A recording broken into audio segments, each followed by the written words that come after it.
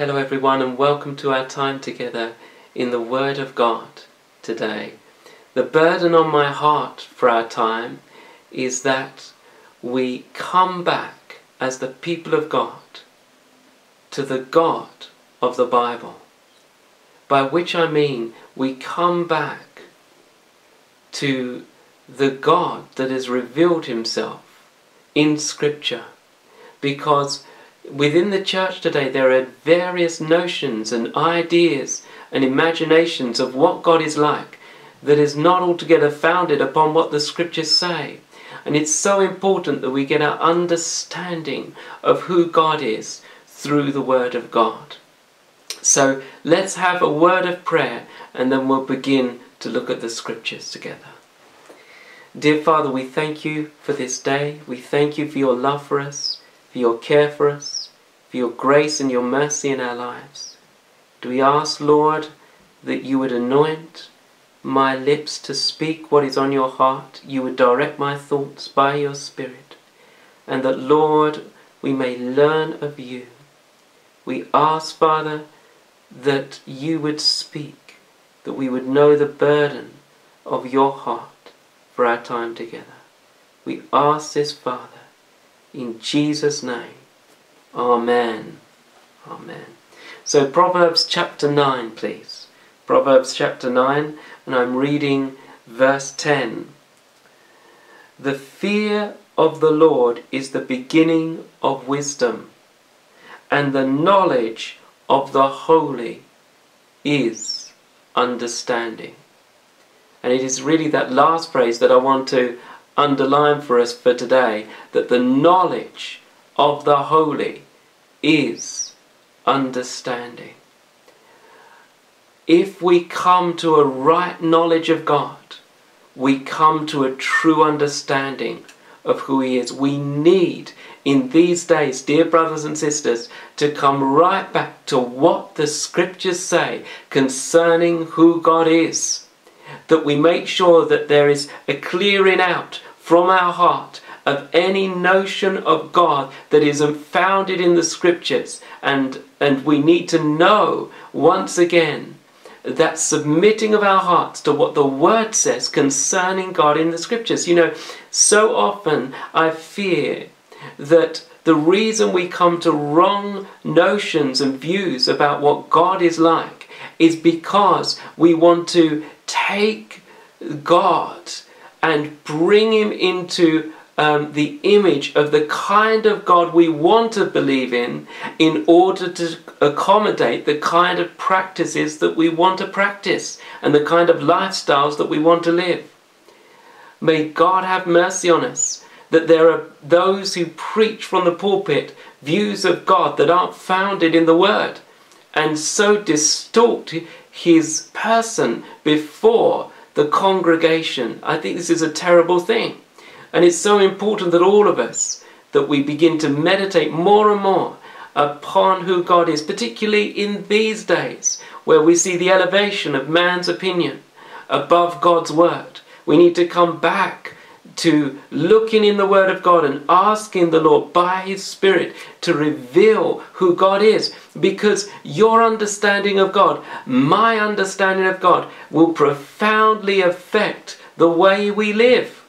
You see, as we were saying before, it's not so much whether I believe there is a God. The important thing is, what kind of God do I believe in? What kind of God do I know? Do I know the God as revealed in Holy Scripture, or do I have the God of my own imagination, which is nothing less than idolatry? Or do I have a mixture? Are some of my thoughts right and my concepts right concerning God as revealed in the Word?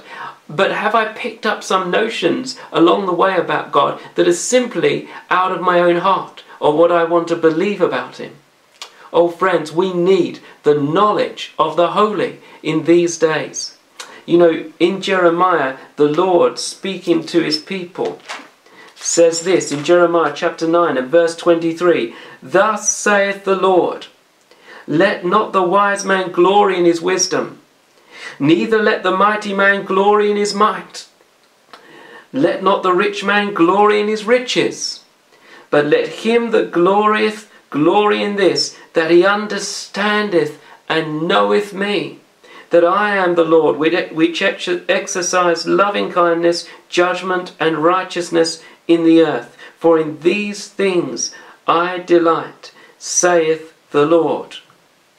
Oh, let him that glorieth glory in this, that he understandeth. Now the word understand there means to look at, to attend, to turn the mind to.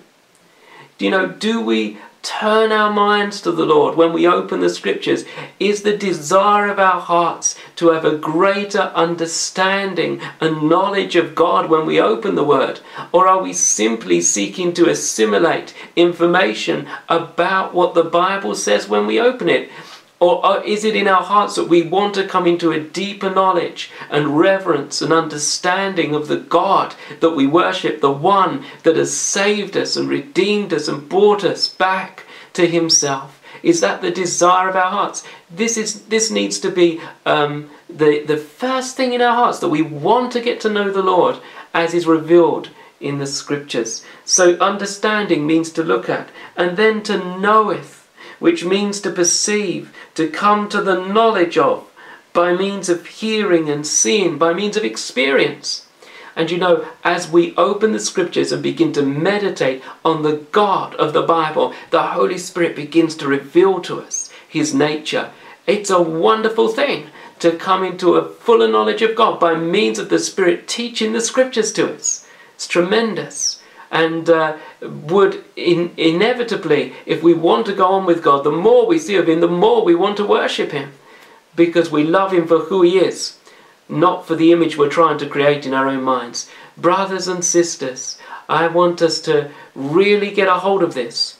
There is such a need in our day for us to come back to God, literally back to God, back to who he says he is. The person who is the greatest authority in the whole universe on what God is like is God himself. And as he has revealed himself in the word to us, let us take note and heed to his nature, to his character, to his attributes, to who he is. And let us love him for who he is, not trying to change him, to make him compatible with a society that is in nature rebellious towards God. Let us try to seek to love him for who he is by his grace. Seek to come into a fuller knowledge of who he is by means of the Spirit. This is what we need, dear friends. And it's going to be counterculture if we're going to believe in the God of the Bible. But that is is a far greater thing to believe the God of the Bible than to believe what men say. Why are we so persuaded by men's opinions? Let us get back to what God says about himself. And it won't be popular, but we're not here to be popular, are we? We're here to honor and praise and glorify the King of Kings and the Lord of Lords. Hallelujah. May he be the person that we're seeking to please in our lives. And actually, the God of the Bible is the most wonderful person to know. When the Lord begins to reveal who he is to you, what a glorious thing it is. So let us glory in this, that we understand and know God. That's the most important thing for us, that we come into a right knowledge of God. Because a wrong knowledge of God, as we've already intimated, results in wrong practice. And it leads to captivity, as the scriptures say. We read this in Isaiah chapter 5 and verse 13. Therefore my people are gone into captivity because they have no knowledge. And their honourable men are famished, and their multitude dried up with thirst. Why are the honourable men famished? Why are the multitude dried up with thirst? Because the people have no knowledge. And lack of knowledge leads to captivity. It doesn't lead to freedom. Often we think if we have our own ideas of what God is, that will bring us ultimately into liberty. But it doesn't. It's the deception of our own hearts to think of such an idea. The truth is, coming into the knowledge of God as revealed in the Word of God brings us into liberty, brings us into freedom. It's the lie of the enemy and of our own hearts to believe that if we make a God in our own image, somehow we will be able to come into freedom because we will be able to live our own lives. This is complete deception. And, you know, within the church, we have false notions of who God is. And there are multiple reasons for it, but I've already stated some. But the idea that we try to make God relevant to society in order to get people into our churches, in order that they can live their own lives free from anything that may be difficult for them within the Word of God, is foolishness. Because actually living our own lives does not lead into liberty. As we've already stated, it leads into captivity. We find it here.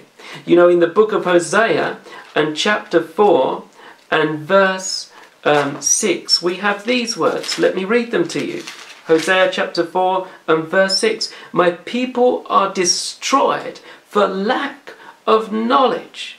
Because thou hast rejected knowledge, I will also reject thee, that thou should be no priest to me, seeing that thou hast forgotten the law of thy God. I will also forget thy children. What a terrible situation for the people of God to have been in. You know, we can go into captivity for lack of knowledge, and lack of knowledge ultimately leads to destruction. So it's so important that we come back to what the scriptures say and we have the knowledge of God on who God is.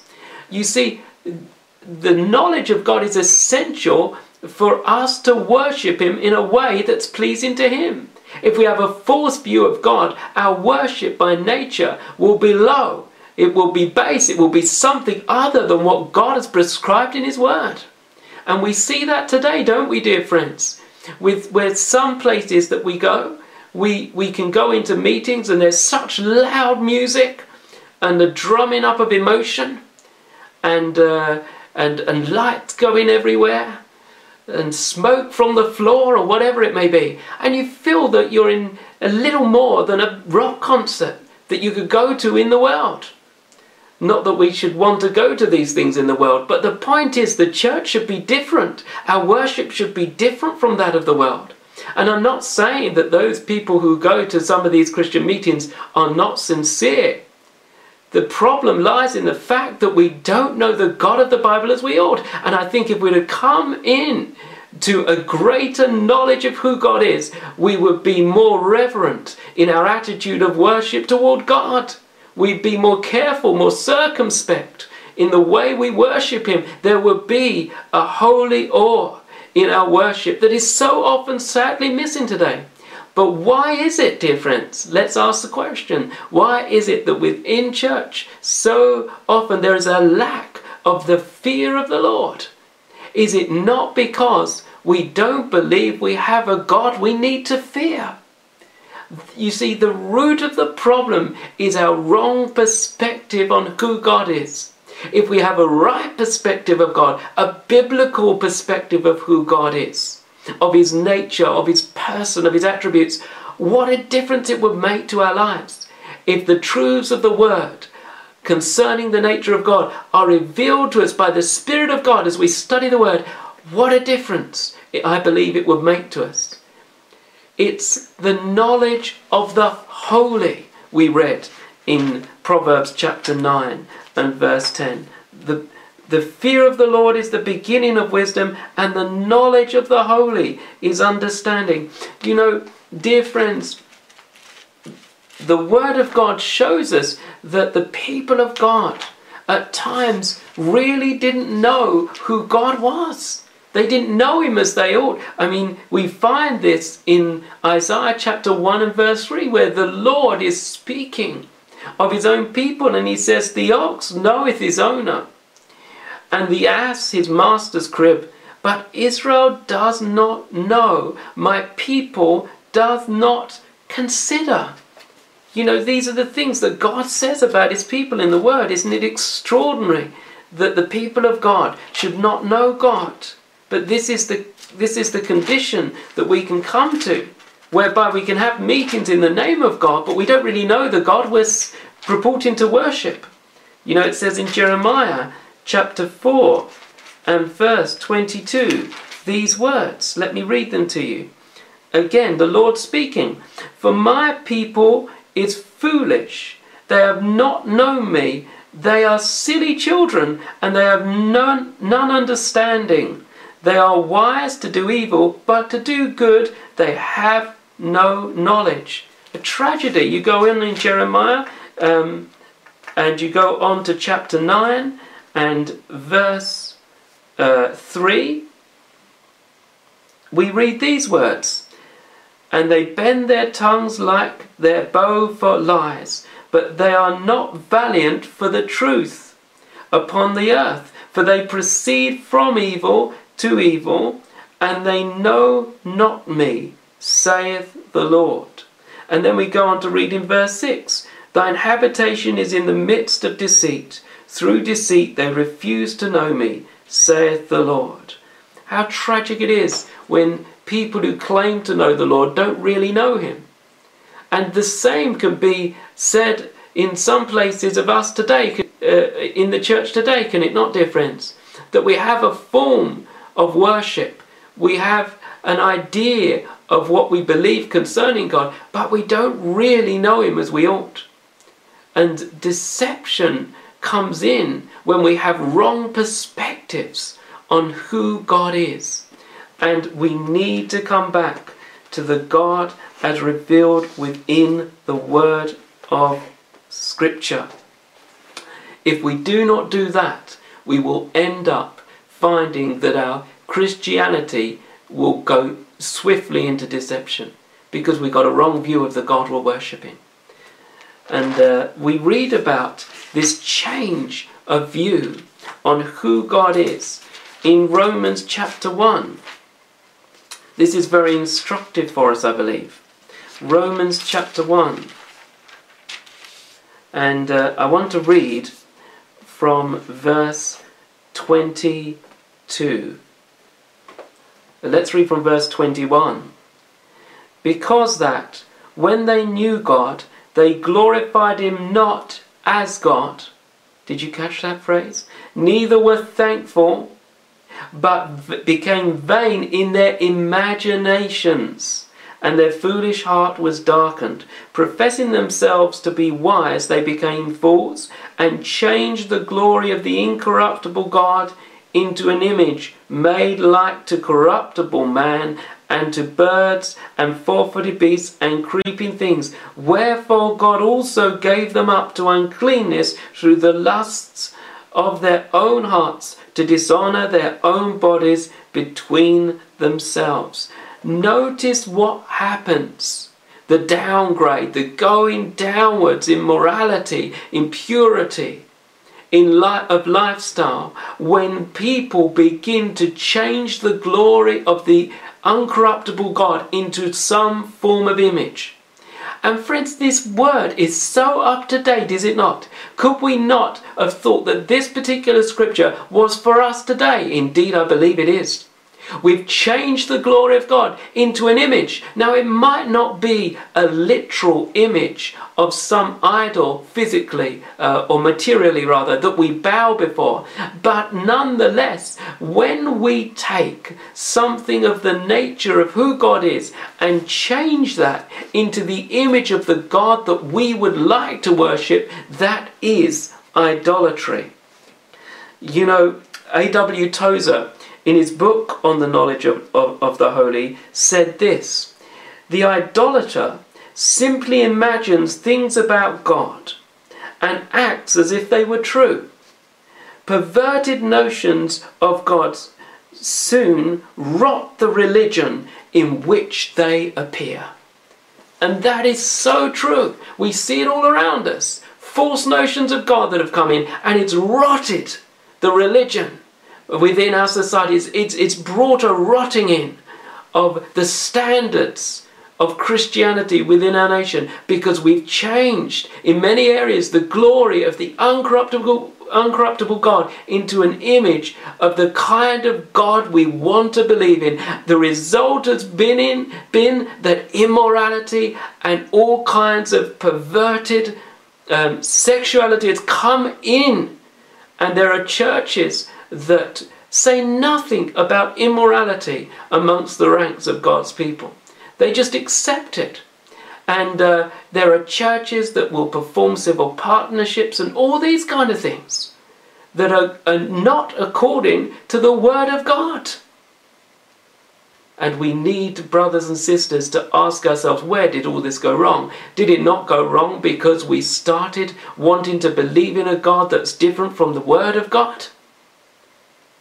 Or how foolish our hearts are, how darkened they can become, how we need the Lord to change us and to bring us back to who He is, to bring us back to light and truth and righteousness and purity within the house of God again.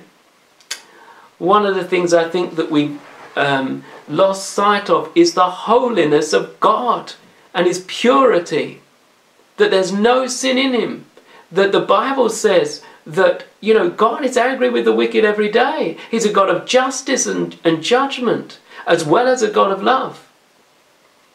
But today, very often, the kind of impression that you get with some in some church circles is that purely God is love and He doesn't judge anybody. It's almost as though we've come into a view of God that is benign. He doesn't harm anybody, He won't hurt anybody, He just loves people, a sort of form of universalism where everybody's almost accepted by God. It doesn't matter really how we live, just as long as we perhaps come to church on a Sunday, sing some hymns. But you see, the moral decline within the church is the result of the fact that we have come away from a right view of who God is as revealed in the Holy Scriptures. And if we had a right fear of God, what a difference it would make to the preaching that goes on and to the way that we live our lives in the home. It would make such a difference if we got back to bringing forth the reality of who God is to the people of God, His nature. And that's why really the burden of my heart is that in weeks coming we might, God willing, look at what the Bible says about God and not just take one facet of who He is and make that everything of who God is. Because that's what tends to happen. We tend to take an aspect of God's nature and make that everything, in order at times to accommodate the way we want to live. And in the end we'll find that we're worshipping a different God. Dear friends, who do you say the Lord is? If somebody came to you and said, what kind of God do you believe in? What would you say? What would I say? Would our response be the God that is revealed in the Scriptures, or would it be the God of our own imagination, which is nothing less than idolatry? Oh God, save us and spare us. May we know an understanding of whether what we're believing is the result of what the Scriptures say or just the result of what men have said about God. We need to know who He is and come back to Him. And really, we see that this ongoing passage in Romans 1, speaking of the immorality that came in, is the result of the fact that men changed the glory of the uncorruptible God into an image made like corruptible man. May God help us, dear friends. You know, an example in the Old Testament of when the people of God change the image of the uncorruptible God into an image which was material is found in the book of Exodus concerning the matter of the golden calf. And I just want to turn to that passage because it's so relevant to what we are speaking of. So Exodus chapter 32. Exodus chapter 32. Now, before we look at this verse, just to give the background that Moses had been called by God up the mountain of God. We read of this in Exodus chapter 24. The Lord called Moses aside from the people of God. But it's interesting, before Moses went finally to be with the Lord for those 40 days and 40 nights, we read these words in verse 3 of chapter 24.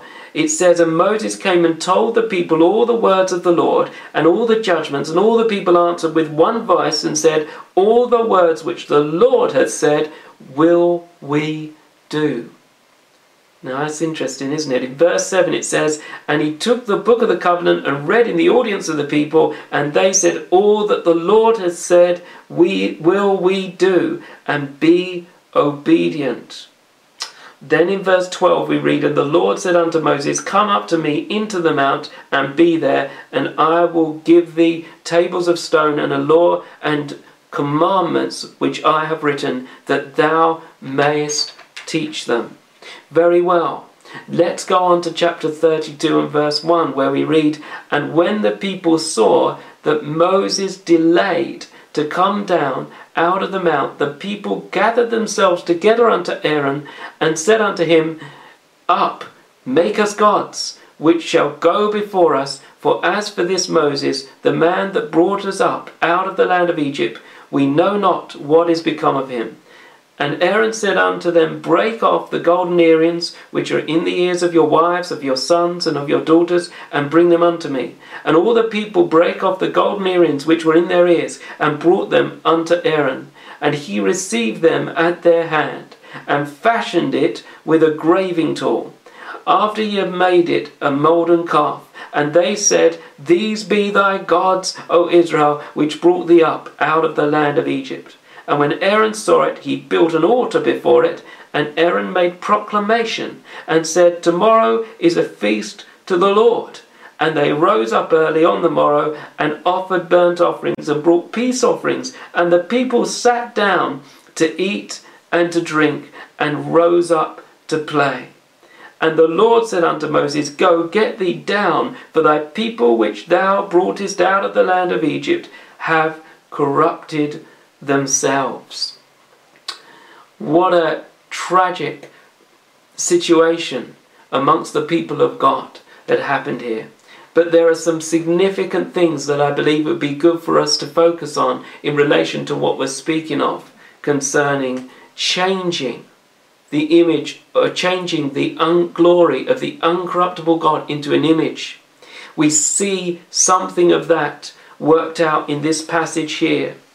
So we read that because Moses had delayed his coming down, that the people gather themselves to Aaron and ask him to make them gods. Isn't it amazing? The delaying of Moses coming down found out the hearts of the people of Israel, where they were. They'd only spoken to Moses recently, saying that concerning the law, they will do everything in it. They will obey the law of God. They will be obedient to what God has said. And when Moses delays coming back, immediately their hearts are turned to making idols for themselves. And so Aaron goes along with this, and he asks them to break off their earrings, and they take their own treasures, give it to Aaron. And then we read in verse 4, and it's speaking of Aaron, and he received them at their hand, that is, all the earrings that they brought unto him, and fashioned it with a graving tool. Now the word fashion there means to form.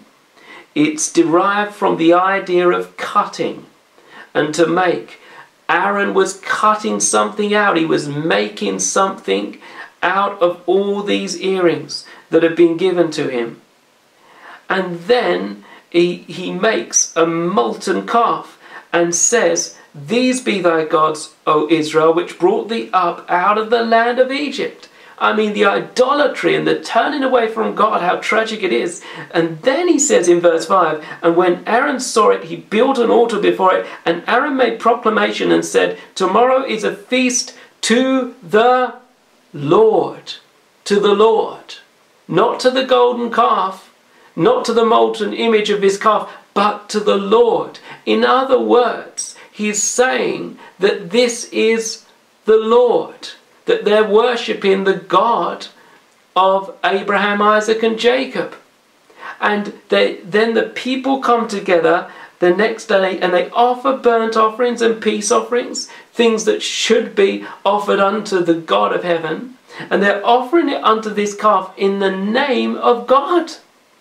And you know, dear friends, this is something that can happen. We can have an idolatrous image of God, and yet we're using the title of the God of the Bible as and say that we're actually worshipping the God of the Bible.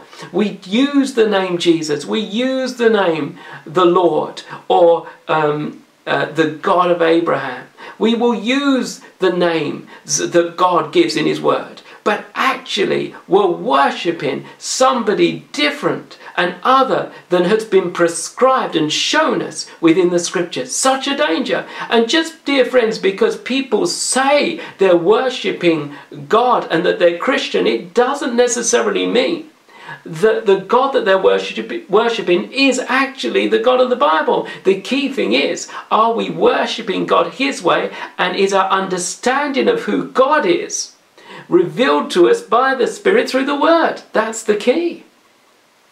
Otherwise we're getting into forms of idolatry, and yet using the right words, but having a wrong image. It's so dangerous, and it's a deception. And this is what is going on here in verse 5. Then verse 6 says, and they rose up early on the morning, on the morrow. I've already said this verse, but let's read it again. And offered burnt offerings and peace offerings, and the people sat down to eat and to drink, and rose up to play. It's interesting that the word play from the Hebrew literally means to laugh outright, to jest. And also, many commentators say that it speaks of sensual behavior and sensual dancing. So immorality has come in as well. So there's all this laughing amongst the household of God, jesting, frivolity. Friends, don't we see something of that? Haven't we seen something of that? Even in recent years, haven't we seen people laughing their heads off in church services and then saying God showed them to do it? They laugh and even scorn, seemingly mock. Yet they're laughing and they're saying it's all part of worship to God. And there's frivolity and there's lightness and there's jesting and joking and speaking jokes about God in the house of God during the time of worship. We've seen it. It's been revealed that these things have gone on. They've been videoed. They're on camera. The people have been laughing and mocking, and we know there was this seeming laughing revival that was supposed to have gone on in the 1990s that was meant to have been of God. And I remember during that period of time hearing and seeing something of the manifestation of what was going on in the house of God, and people laughing, rolling on the floor, and then afterwards saying, I had to laugh, I had to make these sounds or make barking sounds or whatever because I couldn't do anything other. And they say the God took them over and they're out of control. There was no self-control in some of these places. And yet the word of God shows me that the Spirit is the spirit of self-control. And yet these people are out of control. Surely something of the problem lies in the fact they have a wrong view of who God is. And they have their own image of who God is. Who can laugh and jest and joke in the presence of an almighty, holy, awesome God? How can we be like that?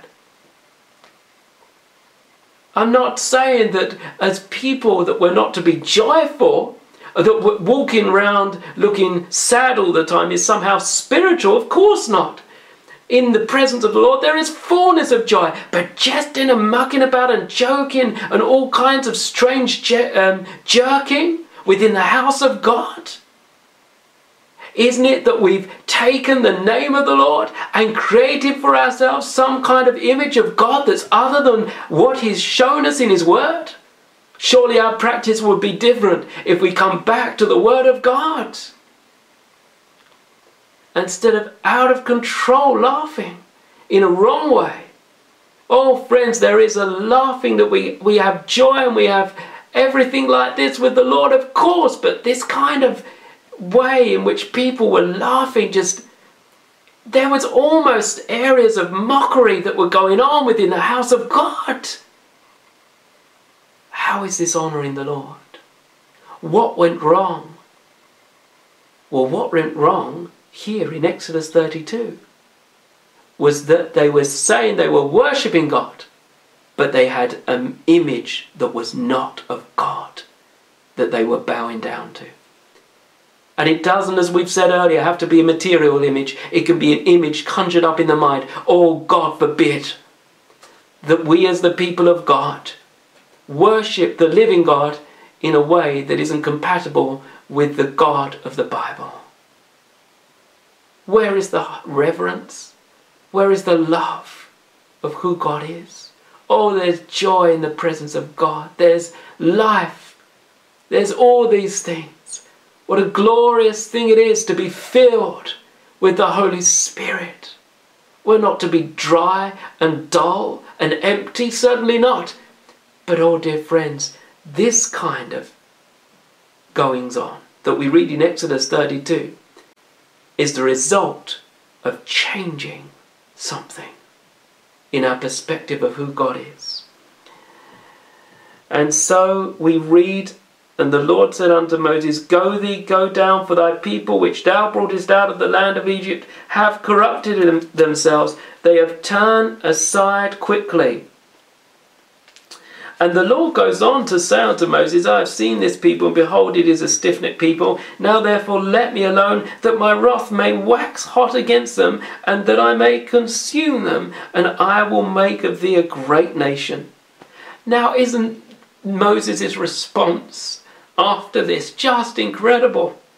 You know, if you and I were Moses, wouldn't we be saying, well, praise the Lord wants to make of us a nation and a people.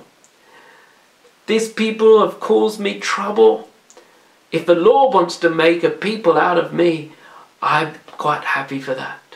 That's what many of us would say, but Moses doesn't. He says, and Moses besought the Lord his God and said, Lord, why does thy wrath wax hot against thy people, which thou hast brought forth out of the land of Egypt with great power and with a mighty hand? Wherefore should the Egyptians speak and say, for mischief did he bring them out, to slay them in the mountains, and to consume them from the face of the earth? Turn from thy fierce wrath, and repent of this evil against thy people. Remember Abraham, Isaac, and Israel, thy servants, to whom thou sworest by thine own self, and saidst unto them, I will multiply your seed as the stars of heaven, and all this land that I have spoken of will I give unto your seed, and they shall inherit it forever. And the Lord repented of the evil which he thought to do unto his people. And Moses turned and went down from the mount, and the 2 tablets of the testimony were in his hand. And then he goes on to say, the tables were written on both their sides. On the one side and on the other were they written. And the tables were the work of God, and the writing was the writing of God graven upon the tables. And then we go on to read that Moses sees Joshua in verse 17. And he says unto Joshua, there is a sound, or there is a noise of war in the camp. And he said, it is not the voice of them that shout for mastery, neither is it the voice of them that cry for being overcome, but the noise of them that sing do I hear. And it came to pass, as soon as he came nigh unto the camp, that he saw the calf and the dancing, and Moses' anger waxed hot, and he cast the tables out of his hands and brake them beneath the mount. It's quite a passage of scripture that we've just read. But Moses intercedes for the people of Israel before God and stands in the gap for them. And the Lord relents of the fierce anger which he was about to bring out upon them. And then Moses goes down the mountain and he sees what's going on, and there's a holy anger in his own heart. And he throws the tablets of stone down, and they're broken on the ground. And oh friends, what a breaking of the law of God there was amongst the people of Israel that day. They've changed the glory of the uncorruptible God into an image. And we do need to pray that God would deliver us from such idolatry. But see what happens. The result of them turning away from the true understanding of God to an image causes them to get into immoral practices. It's the same sort of downward spiral that we see as mentioned in Romans chapter 1. The changing of their understanding of God to an image, ultimately resulting in immoral behavior. Here we have it. We have it here. The corruption, everything. Extraordinary. So sad. But dear friends, there's another aspect to this particular truth and passage of scripture that I want us to focus on. And it is simply this. In the Word of God, Moses is a type of the Lord Jesus.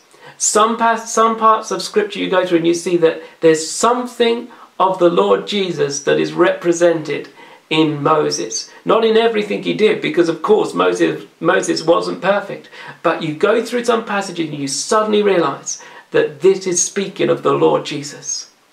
And this is one of those passages. I remember a number of years ago now, when I was in my bedroom in another house from where, not where I live now, but elsewhere. And I was meditating on this passage, and suddenly I realized that this really speaks to us of the Lord Jesus. And the reason I say that is because Moses, you find, went up the mountain, and the top of the mount was hidden in the glory cloud, as it were. There was a cloud that descended on the mount, and Moses was enveloped, as it were, in that cloud. And he went and was spending time with the living God, with the Lord, in the cloud. And suddenly I realized it speaks to us of the Lord Jesus. Before he was ascended, he was on the mount, and the Mount of Olivet. He was up on this mountain, and then he was taken from the disciples, and he was hidden in the cloud, and he went to be with the Father. He went to be with God. And then in Exodus chapter 32, coming back to verse 1, the people see that Moses was delaying his coming. That Moses was delaying his coming. Back down again. And in 2 Peter chapter 3 and verse 4, we have these words. Verse 3, knowing this verse, that there shall come in the last days scoffers, walking after their own lusts, and saying, where is the promise of his coming? For since the fathers fell asleep, all things continue as they were from the beginning of the creation. For this they willingly are ignorant of, that by the word of God the heavens were of old, and the earth standeth out of the water and in the water. Notice, people will say, where is the promise of his coming? There seems to be a delay of his coming. But you know, also in the Gospel of Mark and chapter 13, the Gospel of Mark and chapter 13, we read the Lord Jesus speaking about the day of the return of the Lord. And in Mark 13 and verse 32, we have these words. But of that day and that hour knoweth no man, no, not the angels which are in heaven, neither the Son, but the Father. Take ye heed, watch and pray, for ye know not when the time is. For the Son of Man is as a man taking a far journey, who left his house and gave authority to his servants, and to each man his work, and commanded the porter to watch. Watch ye therefore, for ye know not when the master of the house cometh, at even, or at midnight, or at the cock crowing, or in the morning, lest coming suddenly he find you sleeping. And what I say unto you, I say unto all, watch. You know, there needs to be a readiness for when the Lord is going to come back again. And there's going to be people that will not be ready when the Lord comes back. And we know in the scripture, according to 2 Thessalonians chapter 2, 2 Thessalonians chapter 2 And verse 3, let no man deceive you by any means, for that day shall not come, except there come a falling away first, and the man of sin be revealed, the son of perdition. There is a falling away. There's a falling away in the end times from the living God. And we see, don't we, there's so much of a falling away all about us from biblical standards, from knowing the God of the Bible. In our day, all kinds of beliefs about what God is like, even within the church. You know, we need to have a right perspective of who God is. We often focus on the love of God, which is wonderful. I want to focus on the love of God all the time. And it's wonderful for us to do so. But the same writer, John, who said God is love, also said God is light. We need both understandings together in our thinking, that we might have a right perspective of who God is, and not to be caught up with a falling away from God and from who he is into an image that we make into our minds, or that other people have made for us. Let us get back to what the scriptures say. This is so important for us. Let us maintain what the Lord has said about himself in his word, that our practice might come out of a right knowledge of God in the Christian life. So getting back to Moses, we find that Moses was up in that mountain, and it speaks about 40 days and 40 nights. 40 in scripture is the number of testing. And Moses comes down amongst the people when they're not expecting him. Jesus is going to come back when people are not expecting him, by and large. So we need to get right with God. We need to be those that are ready for his return. It's an incredible thing, isn't it? This passage of scripture in Exodus 32, how it speaks to us of the Lord Jesus. But it's also a challenge to us. Are we going to get into all kinds of images and icons and views and thoughts and understandings about who God is, which are out of our own imaginations? Or are we going to be those who seek to come back to the Word of God? Oh friends, if there's going to be a reviving in the church, and I believe God does want to revive his church. I believe God does want to strengthen the saints. I believe God does want to pour out his Spirit upon the church in order to equip us and enable us to be ready for the last days, to be able to stand in the last days. That there might be a move of God amongst the people of God. We need, if we're going to have a reviving, we need to come back to a right view of God. And we need to know him for who he is. Brothers and sisters, I want to leave these thoughts with you, if I may.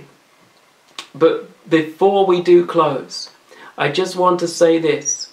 When you look at men in the Word of God who saw God, who had a true vision of what God is like, the response that they give is amazing. Let's just quickly look at Isaiah chapter 6 for a moment as we come to a close. Isaiah chapter 6. Just want us to see something here. Isaiah chapter 6. This is when Isaiah had the revelation of who God is. He says in verse 1, in the year King Uzziah died, I saw also the Lord sitting upon a throne, high and lifted up, and his train filled the temple. Above it stood the seraphim. Each one had 6 wings. With 20 he covered his face, and with 20 he covered his feet, and with 20 he did fly. And one cried unto another, and said, Holy, holy, holy is the Lord of hosts. The whole earth is full of his glory. And the posts of the door moved at the voice of him that cried, and the house was filled with smoke. Then said I, Woe is me, for I am undone, because I am a man of unclean lips, and I dwell in the midst of a people of unclean lips, for mine eyes have seen the King, the Lord of hosts. Then flew one of the seraphim unto me, having a live coal in his hand, which he had taken with the tongs from off the altar, and he laid it upon my mouth, and said, Lo, this has touched thy lips, and thine iniquity is taken away, and thy sin purged. Also I heard the voice of the Lord saying, Whom shall I send, and who will go for us? Then said I, Here am I, send me. What was Isaiah's response to this revelation of God that came to him? He sees the Lord as high, as lofty, as lifted up, exalted. You know, this speaks of the exalted, glorious, lofty position of our God, the very God that has to look down to behold things in heaven. Friends, what an awesome God we have. How high is your view of God?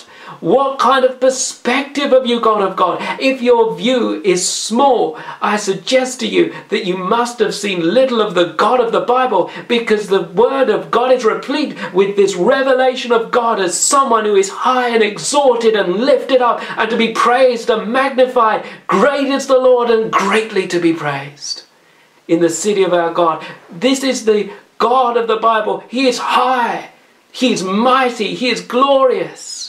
This is the revelation that Isaiah was seeing. And then we see this theme of the holiness of God come into this revelation. And what we read in verse 3, that the seraphim that stood above, as it were crying one to another. They were saying, Holy, holy, holy is the Lord of hosts. The whole earth is full of His glory. There is this matter of the holiness of God. He's high, He's exalted, He's holy, He's separate, He's different from us. God is spirit. God is great, God is mighty.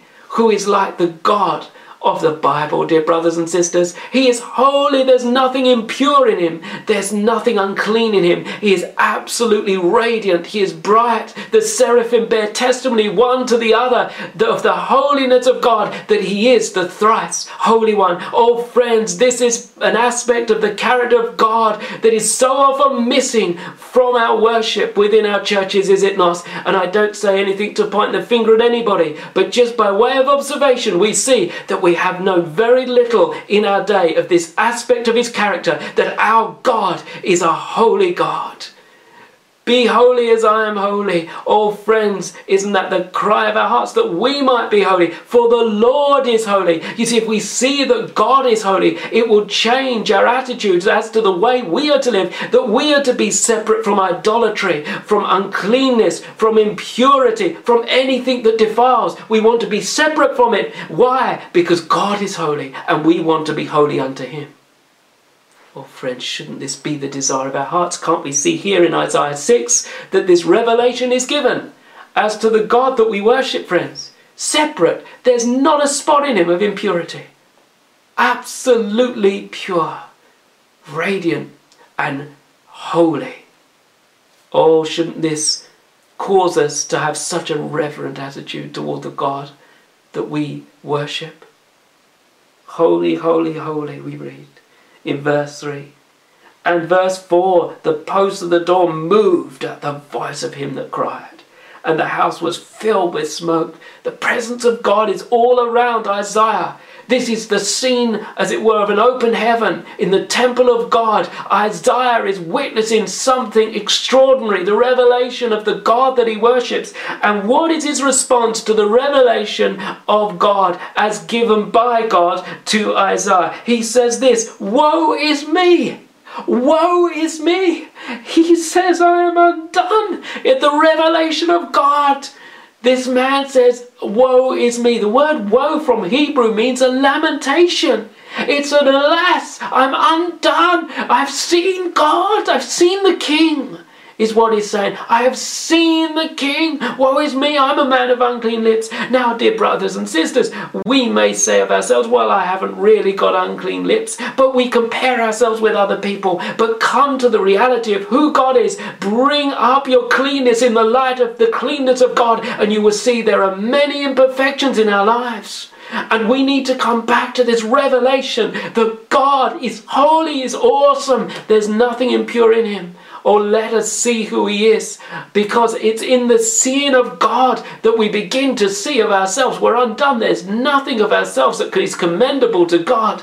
We're, as it were, falling before him for his awesomeness and his glory and his purity and his majesty, and the seraphim that bear testimony to his holiness. Oh, dear friends, when one has something of a vision of the living God, of the King of all kings, it brings us to the point where we say, woe is me. We say a lamentation. We bring ourselves to see the need to cry out to God for mercy. Lamentation speaks of a weeping over one's condition by someone. Isaiah was seeking, was a man who was before God, and in seeking the Lord, no doubt, I'm sure he was a man who was seeking God at this stage, but in the year that King Uzziah died, he saw the Lord. An amazing revelation was given to him. And we go on to see that he understands his own condition as unclean, as a man of unclean lips. He sees his own condition as a result of seeing the God of the Bible. How are we going to have conviction of sin? How are we going to be those that really mourn over iniquity? How are we going to be those that plead with God that we might get through with him more and more, if we don't have a revelation of the God as revealed in the Holy Scriptures? You see, dear friends, so much depends upon this. What kind of God do we believe in? Praise God that we read that one of the seraphim flew to Isaiah and laid tongs, live coals from the altar with the tongs upon Isaiah's mouth, and touched his lips, and his iniquity was taken away, and his sin was purged. Amazing. And as we come to God, dear friends, do we not realize that though we have perhaps gone far away from the God of the Bible, as we come back to him and ask him to speak to us of himself through the Scriptures by the Spirit, and we get conviction of sin by the Spirit, he is able to come. He wants to touch us. He wants to cleanse us. He wants to purge us. He wants to purify us. He wants us to be holy because he is holy. Oh, may the Lord so grab hold of our hearts. We read of Ezekiel having visions of God and being in the dust, as it were. We read of John having a revelation of the ascended, glorified Lord Jesus and being, as it were, down on the ground. Dear brothers and sisters, the revelation of God, of who he is, should bring us to our knees and cause us to worship, cause us to reverence, cause us to, by the grace of God, come up from our knees and begin living lives by the power of the Spirit that are compatible, that are right with worshipping the God as written in the Scriptures. Brothers and sisters, may we know God. May we know God. Let me end actually where I started. The fear of the Lord is the beginning of wisdom, and the knowledge of the holy. What is your knowledge of God like, friends? Do you know him? Do you say with Paul, oh, that I might know him? Not only in terms of simply believing that God exists, but in the knowing of who he is. It says here in this verse, the knowledge of the holy. Holy. Drawing attention to the fact that God is holy. We hope, dear friends, in coming weeks to look at various attributes of God.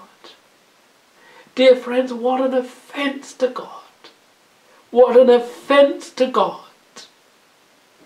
When as Christians, those who say we know him, try to adapt what the scriptures say about him to make him compatible with fallen man.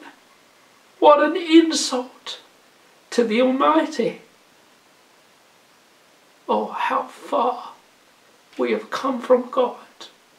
May God, in his mercy, bring us back to him and to the reality of who he is. Because who he is truly wonderful. Truly wonderful. I wouldn't change God.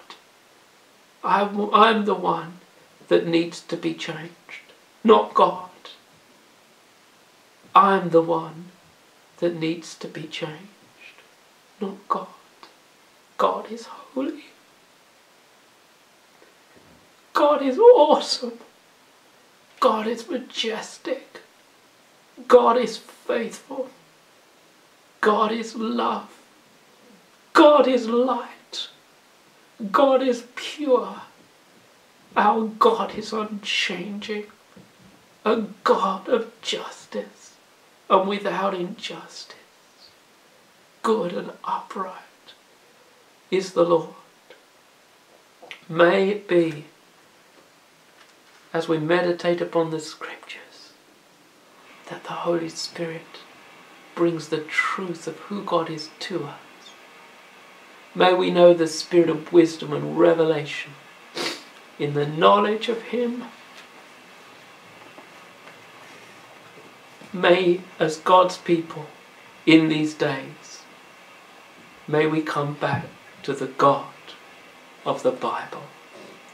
The Lord bless you and encourage you and stir your heart to get into the Word, to get to know the God of the Word.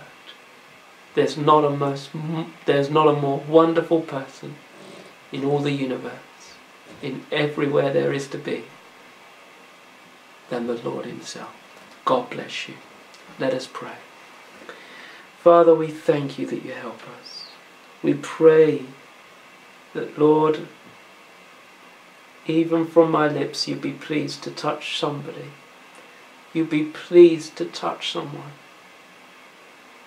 with this word. May your name be glorified. Take from us anything that has been of myself, and keep with us only that which is of you. We ask these things of you, Father, in Jesus' name. Amen. God bless you.